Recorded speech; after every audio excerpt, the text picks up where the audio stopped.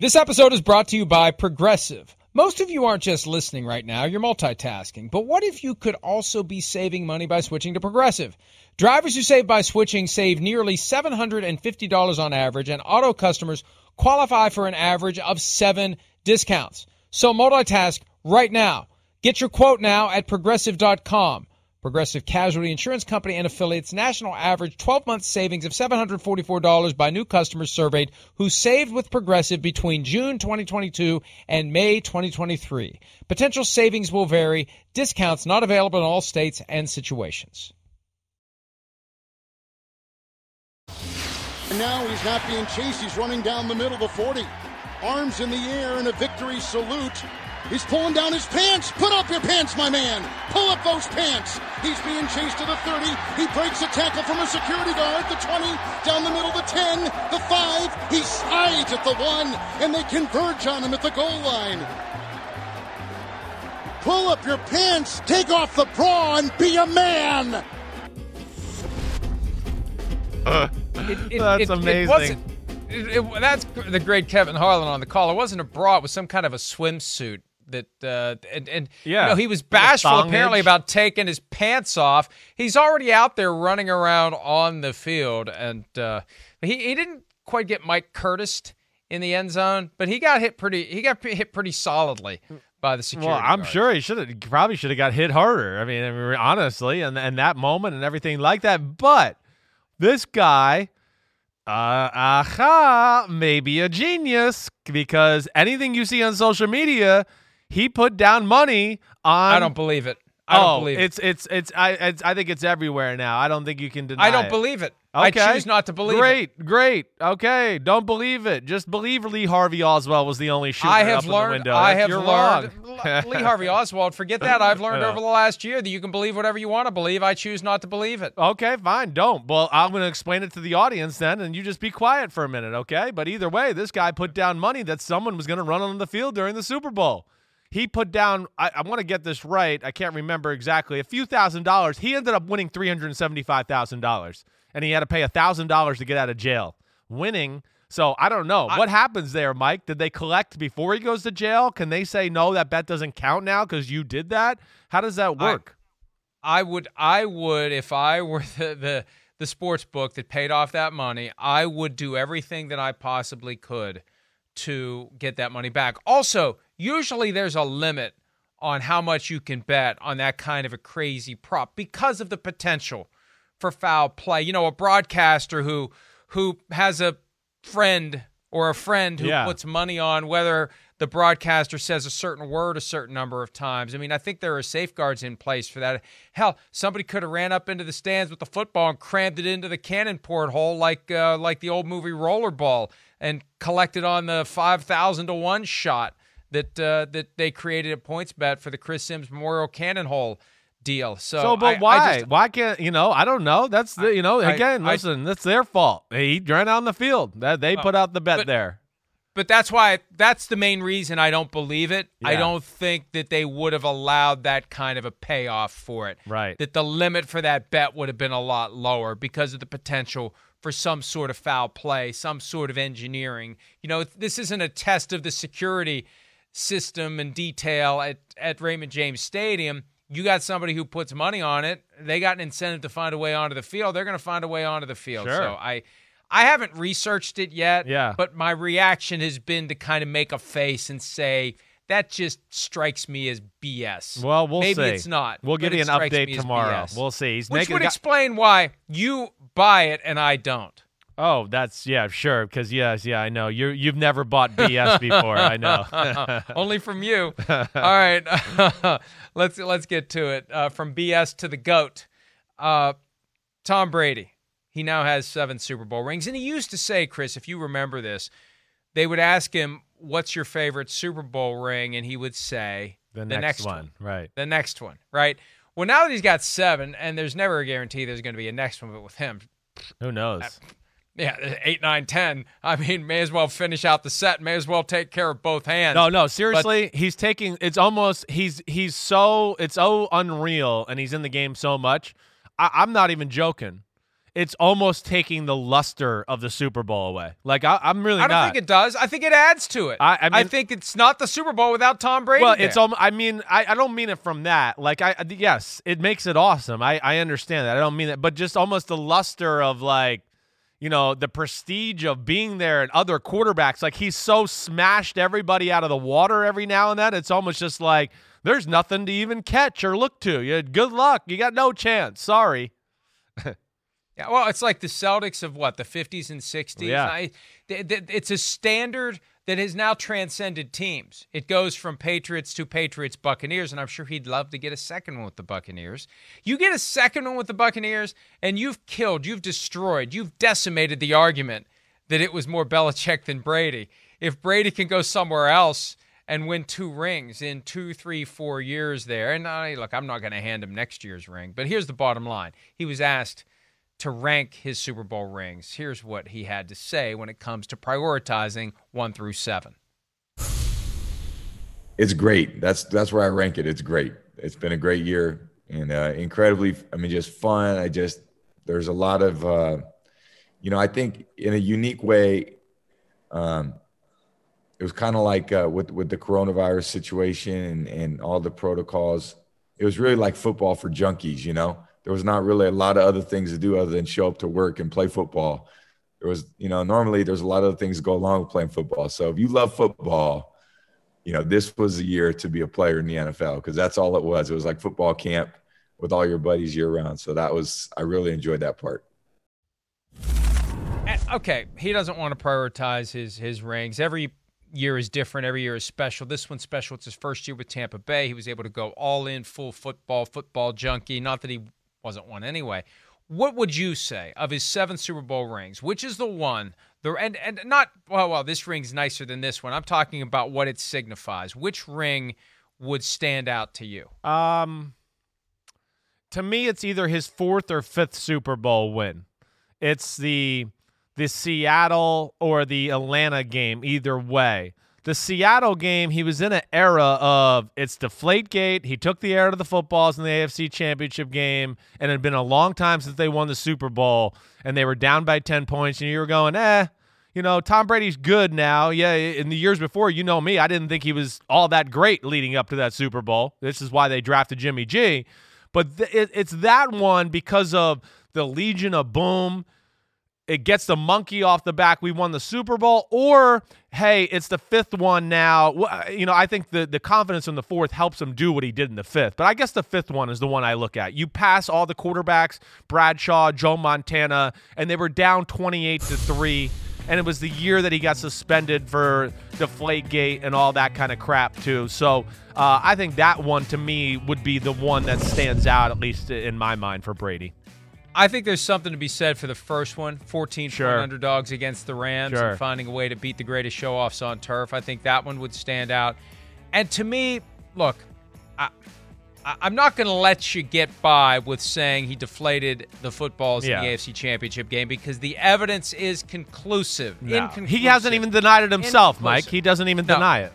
I know, but Matt Casey's saying move on. No, he took him out. It's over. All the evidence is there. We know he did. The Colts balls were fine. The evidence is inconclusive.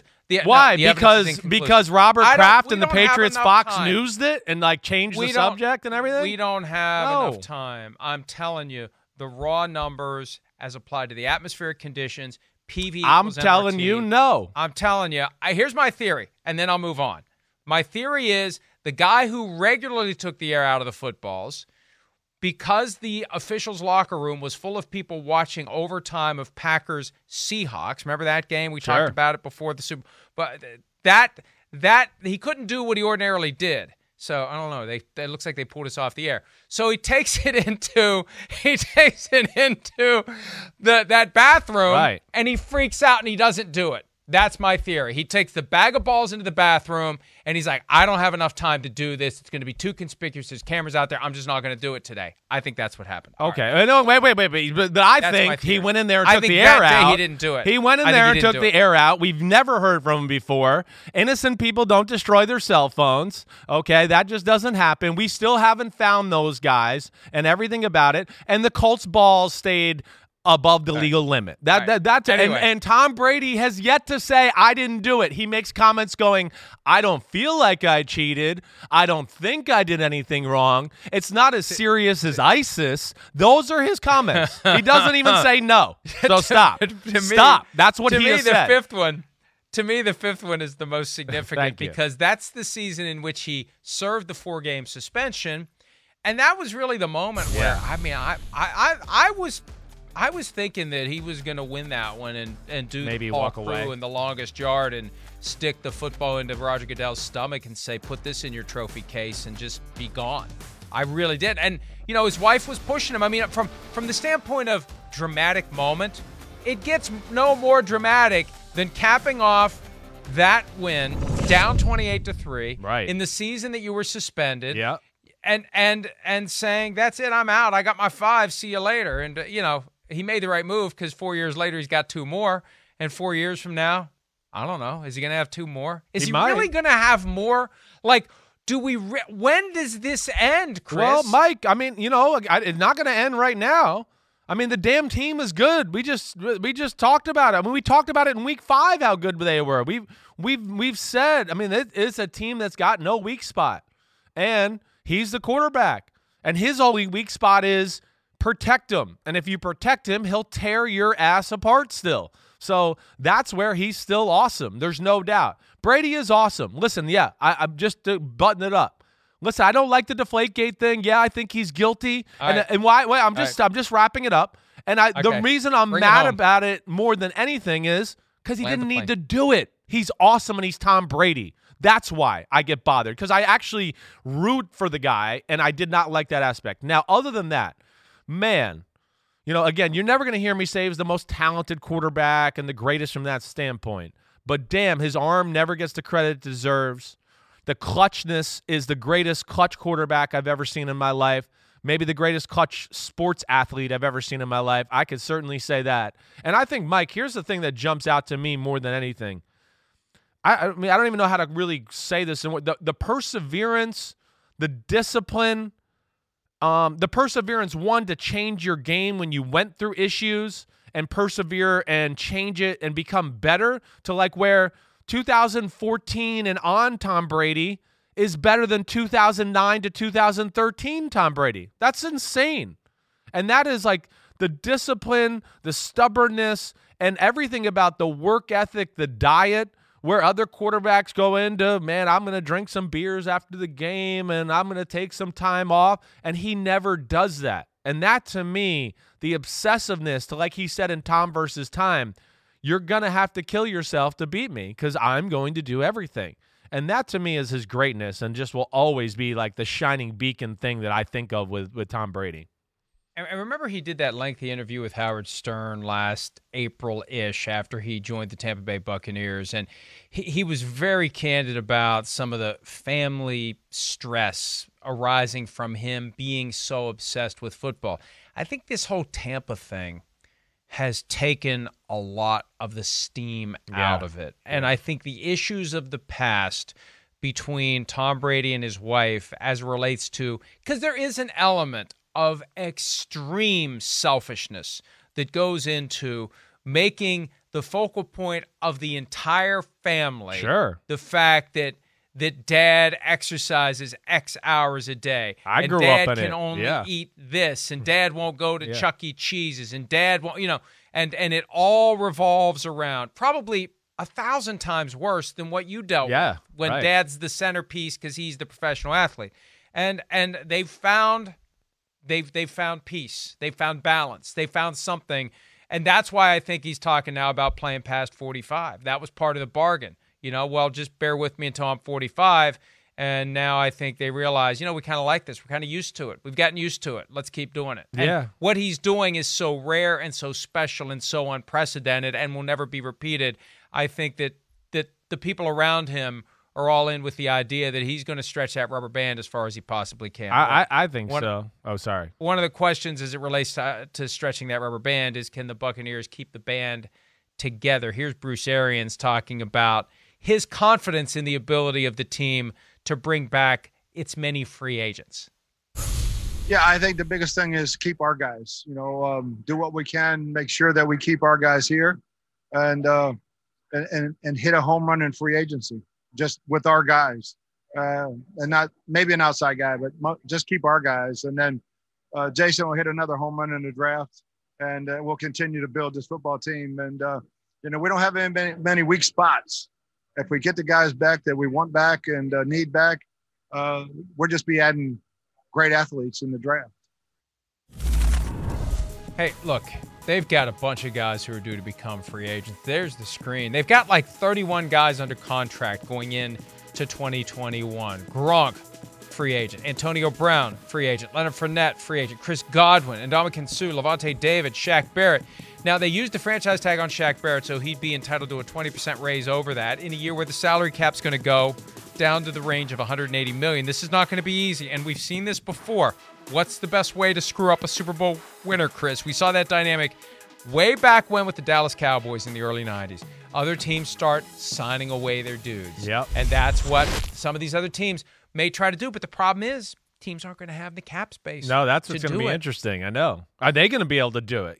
Can we put that graphic back up there? Thank you, Kristen. I mean, really, when you look at these names, okay, like the ones that I look at, right, that are here, they're at least, all right, trouble to me. Like Gronk's coming back, right? I don't think there's any way he doesn't come back. Yeah. He's synonymous. Bucs are the only team he's playing for. Right. That's the only team he's playing for. And Antonio Brown, I believe, is coming back too. I do. I don't think there's going to be a lot of action for him, and I think he likes Brady and being there and everything that way too. Now, the Fournette, we'll see. It's going to be all about price and what he wants to do.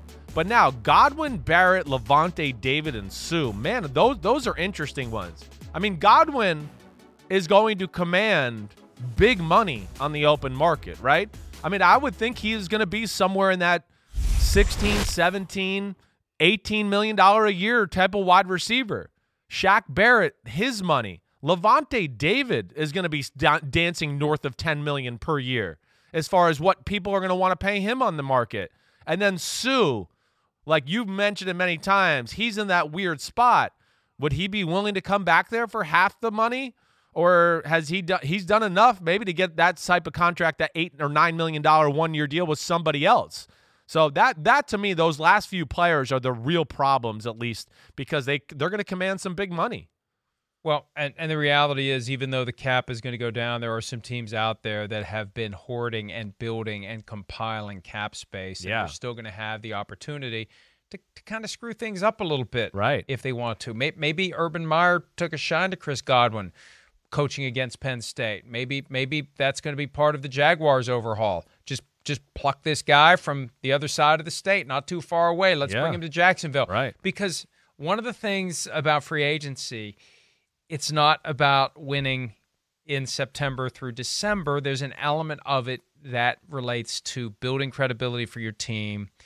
And these are the big names. These are the guys now that, Chris Godwin, if the Buccaneers don't make it to the playoffs, Chris Godwin isn't nearly as attractive as he is now that he's available. And you can say, hey, everybody, we got one of the key players from the defending Super Bowl champions. And also you can feel at a certain level that you've disrupted their effort to try to repeat. But the other side of this, and they may have to lose some guys. I don't know. Yeah, like Godwin, I want to go listen, they do have Scotty Miller, and you got Antonio Brown as a backup plan. And you got Tyler Johnson. And exactly, right. So that to me is one where I look at and go, he could price himself out of the Buccaneers stratosphere and end up to like one of those teams you're talking about, or the New England Patriots, who are going to have $90 zillion in free agency. That just goes, we need a guy, we got to get this kind of guy, and they're just going to pay him what he deserves or what he wants. And there's going to be a veteran somewhere who gets cut, who once he's available and people say, oh, I didn't know he was going to get cut, well, he'll go take the minimum to spend a year with Tom Brady in Tampa Bay and win a Super Bowl, period. So that's the other side of this. You can say, well, we want to keep our guys, but once they start dumping contracts as teams that are struggling to get down to 180 just throw these recognizably named veterans overboard, that's when it's going to be, okay, well, we'll let Chris go because we don't want to pay him $16 million a year, but we're going to get this guy for 1 year. He's signing on for 1 year, And we're gonna put him in the lab with Tom Brady, and we're confident we're going to be right where we were at the end of the 2020 season. Patrick Mahomes has to rebuild things to a certain extent. Look, this was a great team in the regular season, 14-1 in the games they tried to win. Only the Raiders beat them back in week 5. Week 17 didn't matter. They weren't trying to win that one. They were getting an extra week of rest in advance of the postseason. Here's Mahomes talking about the motivation that he will take from his loss in Super Bowl 55.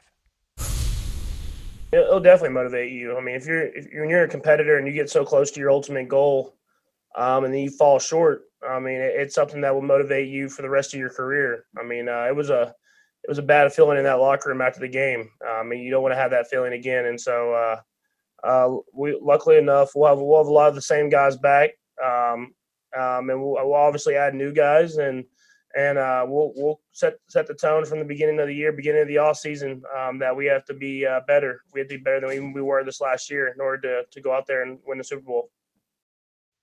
Yeah, no cigarettes and Fresca in the locker room at halftime or after this one for the Kansas City Chiefs, although they lost the one where Len Dawson was smoking the cigarette and drinking the Fresca at halftime. That was Super Bowl I. The torment from losing, I think that drives Tom Brady, and I think now that Patrick Mahomes has a dose of that torment, that I never want to feel this way again ever in my life, that can be overwhelming. It can be overwhelming. I mean, when I'd have to look at the full list of Super Bowls. I mean, how many guys have we seen back in the Super Bowl recently who have lost one? Typically, you don't get back if you lose one, right? Yeah, Other than Brady, right? Who we've established that the torment from Brady has carried him, I think, to more victories. Other Peyton than Manning Brady, lost Peyton twice, Manning, right? Won twice, of course, but I'm guys in the league now. Who in the league now, other than Mahomes and Brady, have lost one and come back? Russell Wilson hasn't gotten back yet. No, and who knows if he's going to? There's something weird going on with Russell Wilson and the Seahawks. You know, they haven't been past the divisional round since their Super Bowl appearance when they lost to the Patriots 7 years ago now, and he's going to be 33 this year. So I'm for Mahomes, my point is this: to get that lesson at this age, at this stage of his career, because we always have the Dan Marino caveat. Well, there's no guarantee you're ever getting back. Do we really think Patrick Mahomes isn't going to be back at some point? Do we really think at some point over the next 15 years he's not going to be back in a Super Bowl? His point is the motivation that you get from that loss is going to come in handy, and we need to remember that. I hope I'm alive for the moment the next time Patrick Mahomes is getting ready for a Super Bowl, because I think the very, very bad memories of what happened on Sunday could end up being the difference maker for him. Yeah, it'll make him more obsessive, I think. You know, really, that's what it's going to do, because it is one of those. I've lost one playoff game in my life, played in one playoff game, and it still bothers me in my stomach when I think about it. So I can't even imagine winning a Super Bowl and doing that, or losing a Super Bowl and having to deal with that. And yes, I would think that makes him more obsessive, certainly. And listen, I don't think it's that I'll run that game back one more time. You tell me next year the Chiefs can have their starting offensive line healthy and Mahomes healthy, I'd love to watch that game one more time. Yeah. That'll be a different show. It'll be a different, we got to remember they had to jumble around 3 of their 5 linemen and play them in positions they weren't used to playing in one game the whole year, and it was the biggest game of the year against the best D lineman they played all year. So that really that hurt them. The timing of all of that was certainly, handicapped to a degree there, and we'll see where it goes. But I still think, like you said, the Mahomes, the Chiefs, very relevant, not going anywhere, going to be in the thick of things again next year. And this is reminding me of a story from a few years ago, and it's not ideally the best example, but I remember Jameis Winston talking about being at the Pro Bowl. And he's at the breakfast buffet, and he's loading up a plate of the usual breakfast food, and he sees Russell Wilson and someone else coming back from a workout. And that's when the light bulb went off, because Jameis was a little doughy back in those days. That's when the light bulb went off for him, that if I'm going to really make something of myself, I got to go next level. Now, and look, I don't want to assume that Jameis Winston isn't going to become a starting quarterback again, but my point is this. Is Patrick Mahomes accepting in the aftermath of this game that he's got to give himself completely to the sport the way that Tom Brady does. If he wants to be Tom Brady, if he wants to establish that legacy of greatness, he's got to do the pliability. He's got to do the avocado ice cream. It's got to be PM 15 to match TB 12 if he really wants to do it the way that Tom Brady is doing it. And maybe what he saw on Sunday and what he's witnessing and what we're all witnessing from Brady is the challenge to all of them. To echo what you were saying earlier, if you're going to ever have a chance to be the kind of player that Tom Brady was and still is, you got to surrender yourself to it. You got to be so selfish about your career, but at the same time, you've got to surrender all of your own selfish impulses of, I'd like to eat that, I'd like to drink that, I'd like to do this, I'd like to do that, instead of all the things that Brady does. It feels like 24 hours a day. No, and it's not going to be easy. But, yeah, it's going to take that type of obsession for him to get to that spot to where, he's competing with them, compared against them, whatever it is. But it's a different thing altogether. And that's where it's just going to be interesting to go again. Because Mahomes, Kansas City's built around Mahomes. And it's all about Mahomes and his skill set. Tom Brady got the benefit of team and coaching, and I just got to play a big part in this whole thing we do, right? Then that's where it's going to be a different challenge for Patrick Mahomes. It's more like, hey, Patrick, it's on you. That's the way they play. That's the way Kansas City is. And Brady, he just had to make sure he was able to stay in shape, stay sharp mentally, get ready, and as long as I can run this machine, we're going to be tough to beat.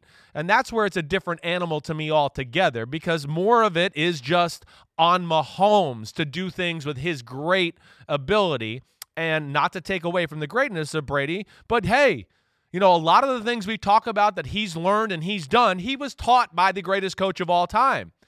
He's the one that can go. That's the reason he can go to Tampa Bay and go, hey, I think we should do this, this, and this. Let me tell you why. And it's Tom Brady, and then it's Bill Belichick and Josh McDaniels coming out of his mouth to Bruce Arians and all of that too. So those are the challenges Mahomes is really going to have to deal with. And I don't know if anybody could be as obsessive as Tom Brady with all that it takes to get it done. Do we remember when it was that the switch flipped for Brady to make him into this cyborg, this football cyborg? When was it? I'm going to say, I feel like when they got into, hey, we're going to stop playing run the ball, defense, team football, and around that 2006 time, I want to say, in 2007, when I feel like that's when they started getting to, hey, let's ride Brady, the rules the way they are and everything like that as far as, favoring the offensive pass game. Let's start doing that. And I feel like that was around the start, maybe right around there. But I feel like it went to another level of like health and cyborg somewhere around 2012 and 13 to where it went off to another jumping spot of, hey, I'm psycho and I'm doing everything I got to do.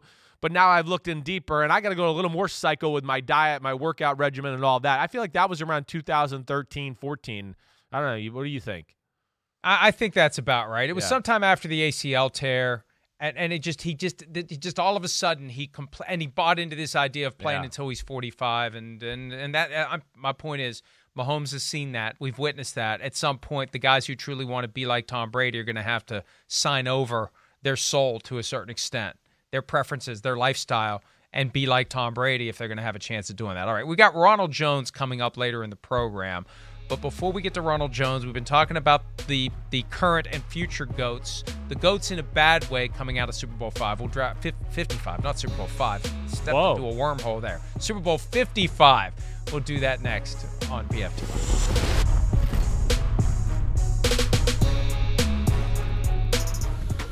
What if millions of Black Americans had been compensated for slavery? Join me, Tremaine Lee, as I explore the untold story of one of the only Black Americans who ever was. I talk to his descendants and discuss how reparations forever changed their family's trajectory and imagine a reality where reparations are paid to the rest of Black America. Into America presents Uncounted Millions, The Power of Reparations, a Black History Month series. New episodes drop Thursdays. Listen now, wherever you get your podcasts. For the world's greatest athletes, this is the showdown we've been waiting for. There is nothing like competing on the world's biggest stage. It's a world record again!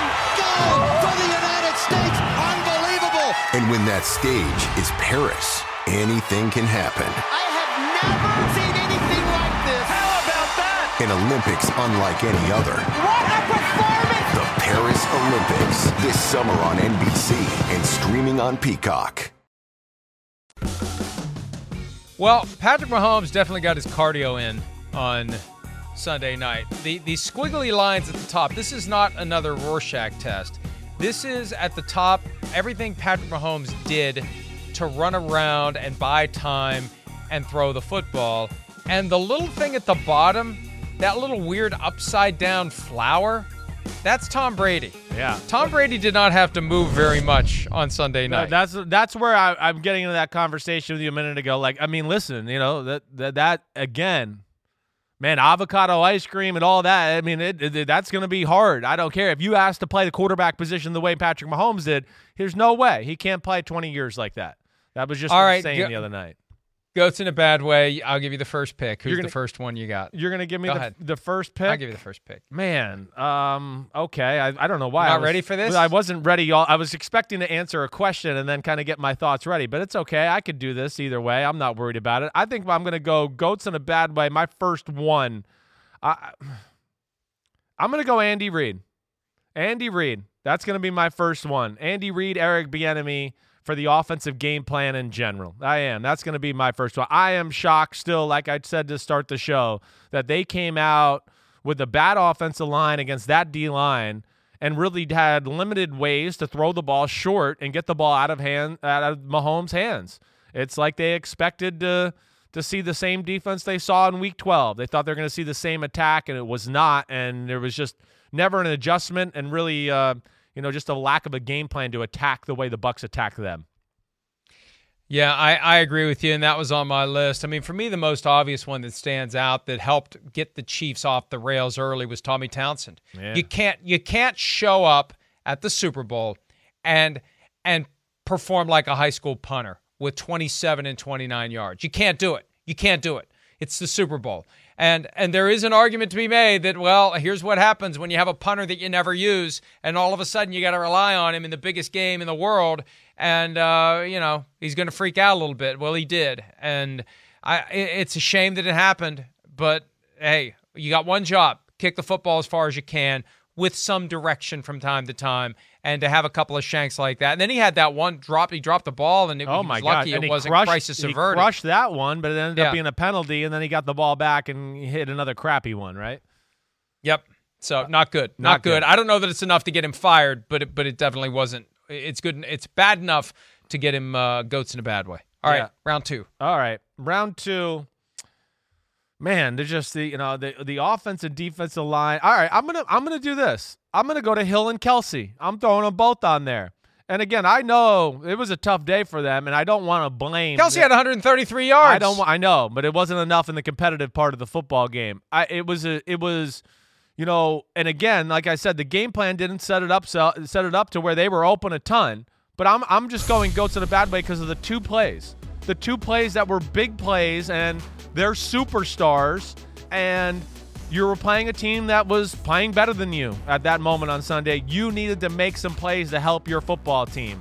And Tyreek Hill with the drop touchdown pass, which was just an out-of-this-world throw. I mean, just a one-arm rubber band flick, 30 yards, weird body position, and it went through Tyreek Hill's hands and hit him in the face. And then the third down by Travis Kelce, when you felt like, hey, the Bucs had the momentum, but the Chiefs are still hanging around, and you just thought, like you said earlier, maybe they can get it going. We're just waiting for that one or two plays to jumpstart them. And maybe that could have been it. But those were two big moments where could have swayed the game by two of their best players, and they didn't come through in the clutch.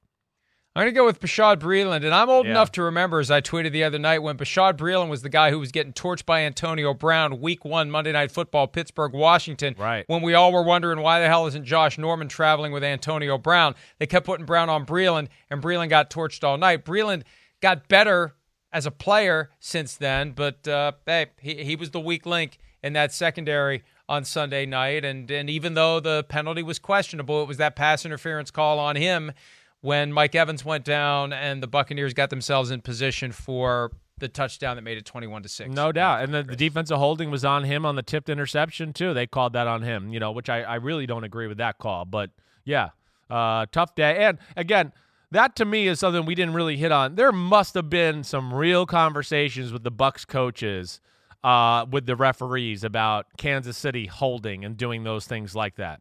There must have, and which, hey, listen, the game against the Bills in the AFC Championship game, they let them play that game, and maybe that's what they saw and didn't like.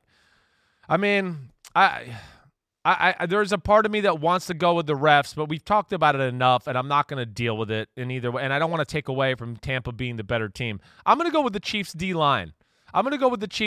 Because to me that was, one thing we didn't get to hit on, and the great reason of why the Bucs offense had so much success is the fact that they ran the ball so successfully and never got into 3rd and long a whole lot or 2nd and long, to where Spags and that Chiefs defense could do all their crazy stuff and blitzes and disguises and all that.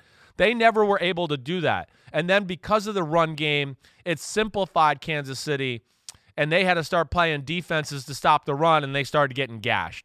And that, to me, that Bucs O-line, big, physical, everything like that. But we've seen that Chiefs D-line stop Derrick Henry, the 49ers, the Browns, all these teams, and they couldn't stop these big suckers in Tampa, and that was a big issue in the game. And I got to go Chiefs O-line. We got one game to draw these goats from, and the offensive line, we saw it. Sure. It's well established, and maybe it wasn't as bad as it looked, and Patrick Mahomes tried to throw him a little bone yesterday, but it was without Eric Fisher, without Mitchell Schwartz, you've got Mike Remmers and Andrew Wiley at tackle, and it opened the floodgates early and often. But, it all ties together with what you're saying earlier with Andy Reid. They didn't do enough to help those guys.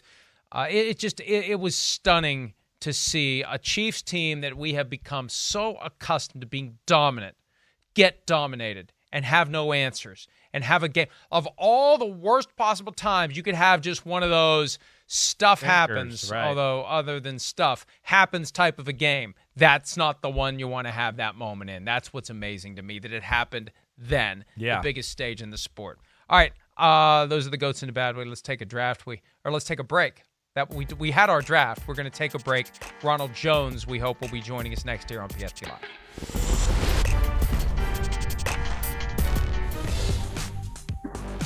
Ronald Jones, one of the key figures of the Tampa Bay offense. Regular season, 978 rushing yards. Postseason, 139. And most importantly, a piece of jewelry coming pretty soon to go with the T-shirt and the hat. There he is, Super Bowl champion Ronald Jones. Hey, Ronald, I've been dealing with a former Buccaneer who couldn't get to a Super Bowl with a map. I've been dealing with Chris. I like Buccaneers who win Super Bowls, so welcome to the program. How are you, man? Thank you, man. I'm good. How you doing? Doing great. Hey, I see that you're here on behalf of Michelob Ultra. I had 3 during the game. How many did you have after the game? Yeah, I had a couple. Maybe 1 or 2, but I don't know if you saw the commercial, but you win because you're happy, and you're happy when you're winning. So I think that's what we're doing over here down in Tampa. How's it feel 2 days removed? You wake up on a Tuesday morning, Super Bowl champion. Do you feel different? Yeah, the air's a lot clearer out here. The sky is even more blue. Just things like that. But I'm feeling great. On top of the world, obviously. So just very ecstatic. Hey, congratulations on the year. You played awesome. The Super Bowl, everything. It's awesome. I want to be fanboy for a second. I never won a Super Bowl. Tell me, the night. How did it unfold? What did we do after we left the locker room? And how, give us a little story of how it all went. Yeah. So, just building up to the week, it was great and things like that. And after, we had a party, at the aquarium, popped a few Michelobs and things like that. It got pretty wild. So you guys went to the aquarium, huh? That's where they did the after party? Yeah, we had the Migos and Ludacris came through, so it was great. Gronk got on stage, did his thing, so it was fun. Oh man, what time we talking? We stayed up till sun was up by the time we finally went to bed. I hope so. Yeah, it was about 3 a.m. Who was the life of the party at the Super Bowl party? Who's the one guy that made it all go? Oh, definitely Gronk. When he got on stage and started breakdancing and things, just in a regular jumpsuit, outfit. So that was pretty funny. How strange was it as a guy who had been with the Buccaneers pre-2020 to have Tom Brady and this influx of all these new guys who really came in and helped make a huge difference? Yeah, it's definitely crazy. Like you said, those guys coming in first year and having, such a great impact, with no OTAs and things like that, just shows, the true determination and work ethic that they have. With Brady, right? I mean, we got to hit on that. Just like, in your assessment, what does it do everything we talk about? Does everybody, you nervous? You want to please Brady? We got to work harder. He coaches. Like, just tell us the experience and kind of what he did for a guy like you who's still young in his career. Yeah, definitely provided a lot of leadership, in the huddle and, off the field, meeting with him, week to week basis, and him sending, video clips and stuff like that just to get you prepared. So definitely doing all the things, Great would. And, I didn't expect anything less. Going into the game, of course, you got to have a little fear. You lost to the Chiefs and everything. But, just tell us about the psyche of the football team and having to play Mahomes and the Kansas City Chiefs in the Super Bowl, and kind of what were you guys saying to each other in the locker room all week getting ready for the football game? Yeah, just the belief, that we could do it and we knew we could. And we weren't going to let, them come down and, in our house and take it from us. It's been a long year and the guys worked hard and, we prepared for this moment. Lavonte David told a great story last week about Tom Brady yelling at someone who was crying in the locker room after the NFC Championship win over the Packers. Two-part question. First, was it you? Yeah. And second, did he allow crying after the Super Bowl in the locker room? Yeah, it was not me. One, but two, yeah, he did allow some tears, after the game, just being in there, that moment, he said it was about honor. And I think that's what it came down to, just building the legacy. And, I'm great to be a part of it. And we're now 36 hours removed from the game. Are you already getting the text from Tom Brady? It's time to get back to work for number 2? Not yet. Surprisingly, I am surprised I haven't gotten it yet. Hey, we all talk about your offense in Tampa, right?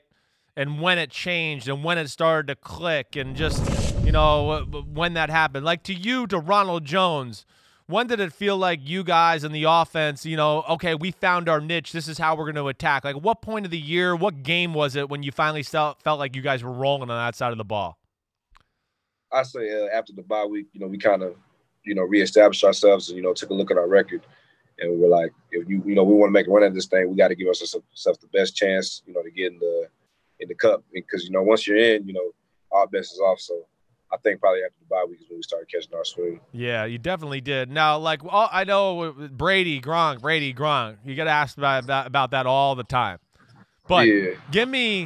Give me another guy or two. Who's somebody else? Who's in the locker room? Who are some other crazy guys? Who's the loudmouth on Wednesday when you guys are all putting your pads on, getting ready to go to practice? Who's getting everybody juiced up in the locker room and causing a ruckus? Yeah, definitely JPP and Devin White. Those guys are, great leaders on the team, and they make sure, we don't take a day off offensively as a group too. So just keeping that pressure on, iron sharpens greatness in the locker room, and I think there was probably 2 people who did that on Wednesdays. Ronald, take us inside the locker room for the extended halftime. You go in 21-6 up. You got a long time to talk about, a long time to think about. What went on during that extra long intermission? Yeah, just more hype. Guys kept saying 30 more minutes, score 0-0, things like that. And that's what you have to do against a team like that, with an offense that can score, at any minute. It just, came too far not to finish it. So, yeah, I remember this. It still gives me the chills thinking about it. You get the ball back, and it's 14-6, and there's less than a minute in the first half. What was the mood of the offense? Because that's kind of an area where you're like, all right, we're happy to be up 14-6. Give us an idea of the mindset going into that last drive that resulted in a touchdown. Yeah, just had to grind hard and finish, the drive and what we started. I think we went in, kicked the field goal, and we were able to go up. So that was just good, getting that cushion, building the lead. With Super Bowl champs, amazing experience. Even with all that, though, do you sit there and go, man, I want to get back to the Super Bowl and see what it's like when there's a full stadium and it's not the pandemic? Do you have that thought in your brain at all? Not yet. I'm just soaking in this one. But definitely, I'd love to be back, of course. A bunch of the guys were saying, where's it at next year? So that's definitely, that'll be the mission again next season. So but definitely going to soak this one in for as long as I can. Good. Enjoy it down there in Harbor Island. I know that nice weather. Ooh, I used to live right around the corner. I want to ask about your offensive coordinator, though, Byron Leftwich. He sometimes gets overlooked in talk. And talk about his attitude, his coaching style, and just how he is as a guy altogether. Yeah, I love playing for former players and things like that. So, he's very understanding. He builds the offense, in a way that lets, the best players succeed and things like that. Got, great leadership qualities and, just always believed in me from the start. So I got to give a lot of credit to him as well. One more thing, Mike, I just wanted to ask him a little bit, just on the offensive side of the ball, Ronald, just as far as, were you shocked that you guys kind of became a running team? Did you think that would happen? I think a lot of us in the media thought, they'll get in the shotgun and let Brady dissect people, but did you see this running attack, play action attack coming along early in the year?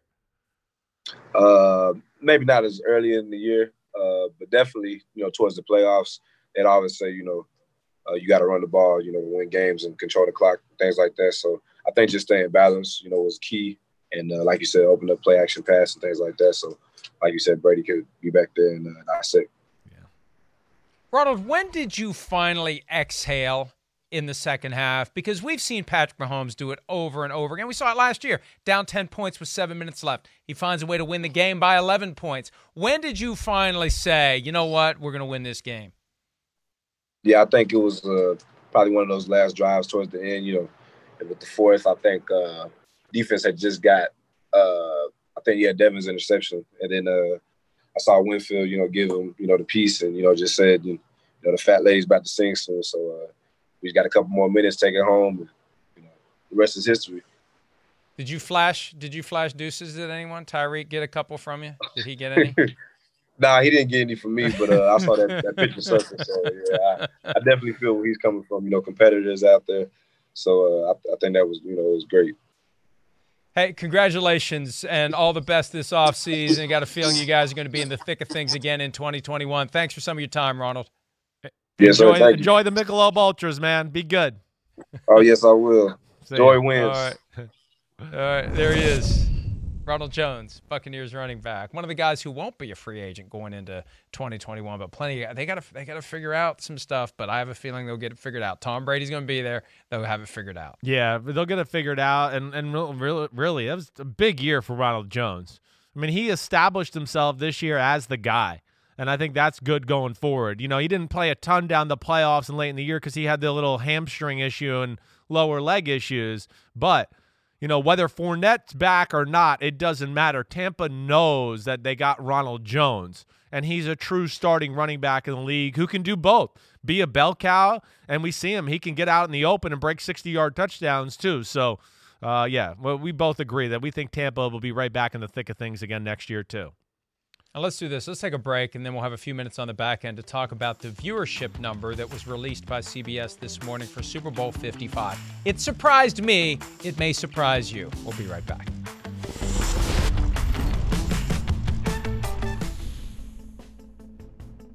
Condolences to the NFL media family and the family of Chris Wesseling. He passed over the weekend after a battle with cancer. You can go to GoFundMe.com and make a contribution to the Wesseling family, Lakeisha and Lincoln. What a cute baby and what a great family photo. Lincoln, his future and the aftermath of what was an awful situation, and we extend our condolences to the Wesseling family, and please support the GoFundMe efforts on behalf of his family, Chris.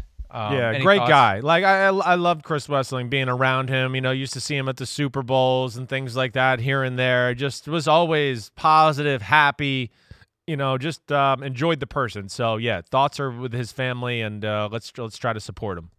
He was part of the broader NBC sports family with Roto World before joining NFL media roughly 8 or 9 years ago. So just horrible. It's always a horrible situation. Cancer touches everyone in one way or another, and all we can do is support those who are left behind to deal with the aftermath. One quick news item. The viewership is out for Super Bowl 55. 96 million is the total audience. It was delayed by a day, which was a sign that it wasn't getting to 100 million. That's that threshold that I think every Super Bowl wants to get. And they cooked it as best they could. I'm not implying they did anything wrong, but they got it to 96. The comparable number from last year was 113. That is a 17 million viewer drop. And I ask this every year. What the hell is everyone else in the country doing, Chris? I really don't know. I mean, it is borderline American holiday at this point. And it's a pandemic to where you want to be like, well, what else was there to do? Not that you need to sit there and on the couch for 6 hours, but at least have it on the TV. I'm shocked by that too, but I don't know. Maybe people are just exhausted of everything right now. And because of the pandemic, the build-up to the Super Bowl was not the same. That was a true factor. There's no doubt about that. Well, and the game itself wasn't very good. It wasn't very compelling. It was compelling to us because we know what Mahomes can do, but a lot of people tune in. They see it's 21-6. They say, see you later. Yeah, right. You're right. We say, see you later. No doubt. Thanks for some of your time. We'll see you again tomorrow. See you later.